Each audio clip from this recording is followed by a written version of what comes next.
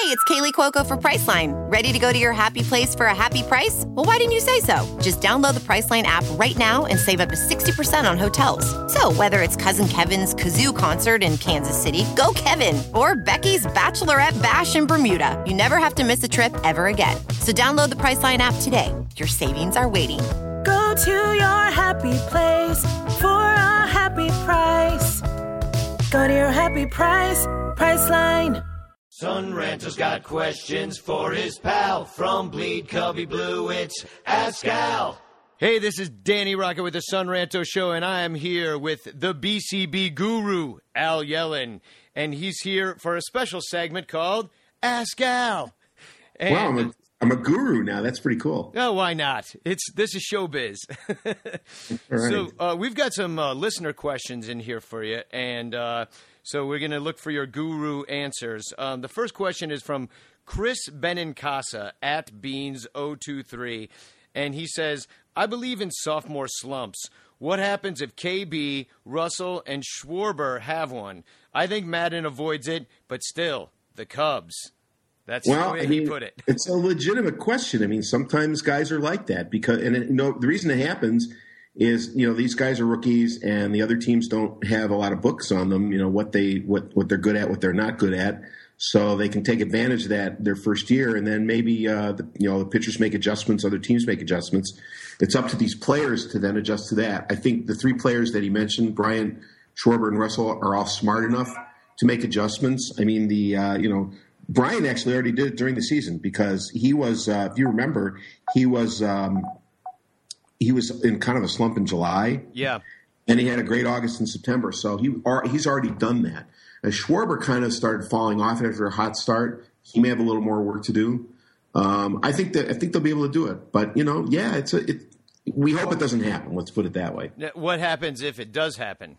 I mean, do they get benched? Like, do we have anybody to replace these guys? I mean, really, you don't. I mean, you're talking about the reigning rookie of the year, a guy who hits balls on tops of scoreboards and one of the best defensive shortstops already in the league. So, I mean, you're not going to bench those guys for like Jonathan Herrera or anything like that. Yeah. They'll just have to work through them. Maybe a tough go for a while if these guys aren't hitting. Then you have to up the pitching steps up in order to win. Well, Chris Coughlin was once reigning Rookie of the Year, too, wasn't he? That's true, but, Chris Bryant had a much better rookie year than Chris Coughlin. Yeah, just a bit. Okay, next question. Derek G writes in, that's guns_up. Opening day starter? Jake. It's got to be Jake. I mean, Cy Young Award winner. How could you give it to anybody else? Well, I mean, people would say Lester just because of the money, but I think that ship has sailed. No, it's you give it to your top pitcher. Jake Arrieta is the Cubs' best pitcher, so it's got to be him. He certainly was last year. Nathan Bruns writes in, think they are done for the season or the offseason? Do you think the Cubs are done for the offseason? For the most part, I don't think you're going to see any like really big name acquisitions. They might pick up another relief pitcher or two just so they have a little more depth. If they could make a deal for a starting pitcher, that didn't involve giving up too much, they might. But I don't think they're really going out looking for anything major at this point. Yeah. And, this is kind of leads into this question because Sean McDermott asked, are they still going to trade for a closer? And that's not necessarily in the offseason, but do we need somebody besides Rondon? They got a closer. I mean, Hector Rondon was really good. I know Joe Madden took him out of the role for a while, but I think, Madden was still kind of experimenting with all kinds of different players in different positions until he finally settled on it. When Rondon went back as closer after the All-Star break, he was really good.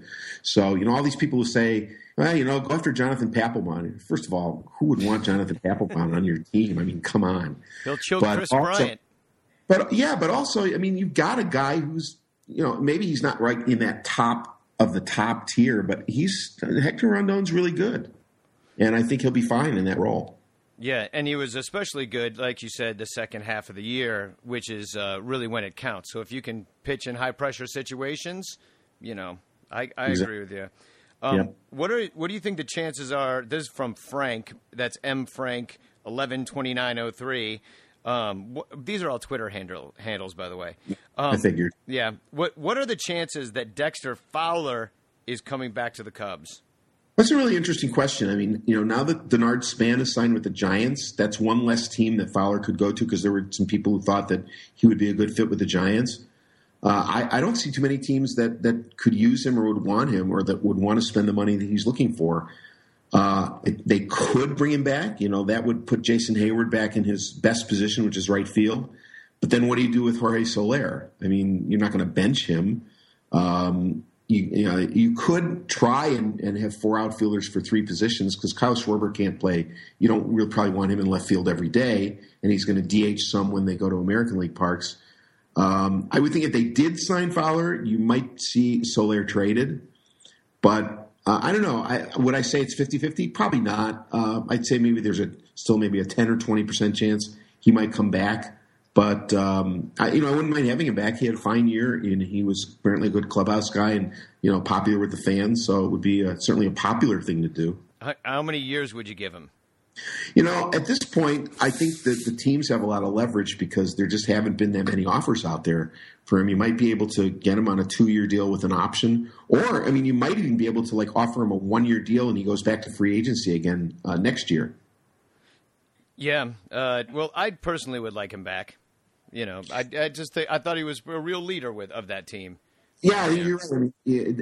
Also because they're talking about leading off Ben Zobrist or even Jason Hayward, but Dexter Fowler was a really good leadoff man, and they could use that. So, yeah, he was a significant part of a 97-win team, and you don't let those guys go that easily. Well, if you see a guy take 12 pitches to start out a ball game, that was cool. Yeah, was it 12 or more? I think it was 12. It were 12 or 13 pitches, and some of them were foul balls. But that was a really long at bat, and I think that set the tone for that whole game and really that whole series. Yeah. So yeah, I'd like him back. And then here's the last question. The second to last question because I got one more from me. Do you think that Jake Arrieta can win 20 games again this year? And I'm going to add to that. Do you think he can come close to repeating what he did at the end of last year?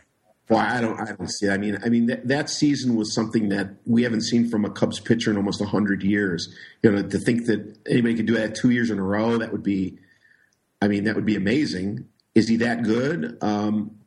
Well, he's good. I don't know that he's quite that good to do that on an every start basis for a whole season. But could he win 20 games again? Yeah, if you get a little bit of luck. You get a good offense behind you, a team that can win, 95-plus games. Sure, you could win 20 games again. Will he have as great a year as he did in 2015? Probably not, but he should be up among the top pitchers in the league again. Do you know offhand how many times somebody's won the Cy Young twice in a row? Well, Greg Maddux did it a couple times. Or at least once he won two in a row, and I believe Roger Clemens did. But off the top of my head, I can't think of any other ones. Not in recent years, anyway. So I got a question. The Hall of Fame results this week. Does Lee Smith deserve to be in the Hall of Fame? I think he does. If I had a vote, I would vote for him. A lot of people have kind of forgotten, how dominant a closer he was in his day. Because that day is now almost 30 years ago. And he's kind of faded off the radar. He's started to get a few more votes, but he's only got one more year left on the ballot, so it's either next year or off to the Veterans Committee. Yeah, so he only has 1 year and then the Veterans Committee. Right, and the Veterans Committee after that probably be, I think, about 4 or 5 years after he falls off the writer's ballot before the veterans can consider him. Okay. And why do you think he hasn't made it so far? I think people just don't realize, how dominant he was. He wasn't on a lot of playoff teams. He pitched a long time for some bad Cubs teams. And, he never – although he was the all-time save leader for a long time and is still third all-time, I think people kind of have forgotten about that because of all the modern closers who, are posting all these huge save totals. I'd also vote for Trevor Hoffman, who came close to getting in this year. But, Hoffman had over 100 more saves than Smith. Isn't Goose Gossage in the Hall of Fame?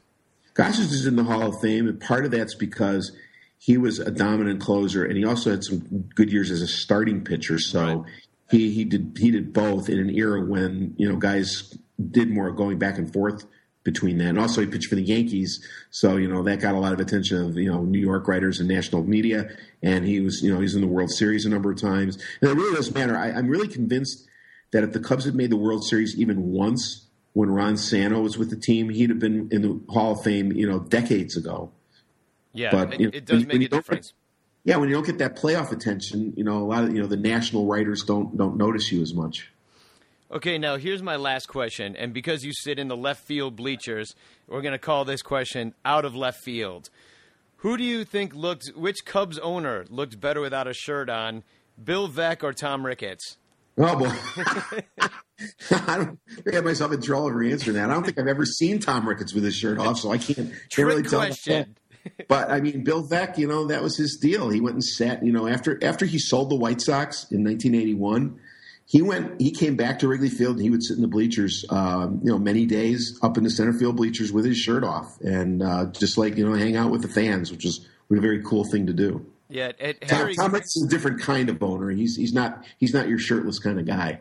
Yeah, well, he's saving it, I think, for the World Series, and then we'll see him rip it off, and it'll be just, jacked.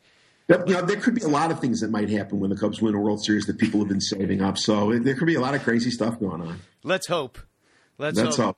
You got it. Well, that was another episode of Ask Al, brought to you by the Son Ranto Show. Thanks for coming on the program. Son Ranto's got questions for his pal. From Bleed Cubby Blue, it's Ask Al.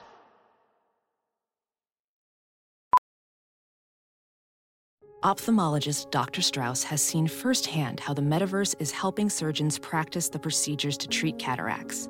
Cataracts are the primary cause of avoidable blindness. He works with a virtual reality training platform developed by Fundamental VR and Orbis International to help surgeons develop the muscle memory they need. The result? More confident, capable surgeons. And even more importantly, patients who can see. Explore more stories like Dr. Strauss's at meta.com/metaverseimpact.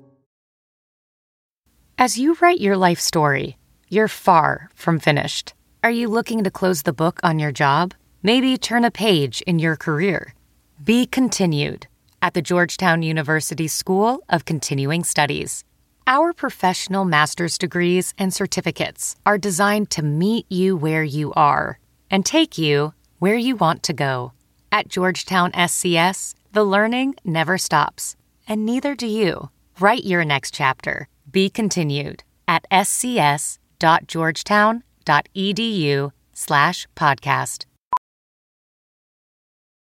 Professional welder Shayna Ford used VR training developed by ForgeFX to hone her skills as a welder. The more time that you spend practicing it, that's what separates a good welder from a great welder. VR training can help students like Shayna repeatedly practice specific skills. Virtual reality definitely helps because the more muscle memory that you have, the smoother your weld is.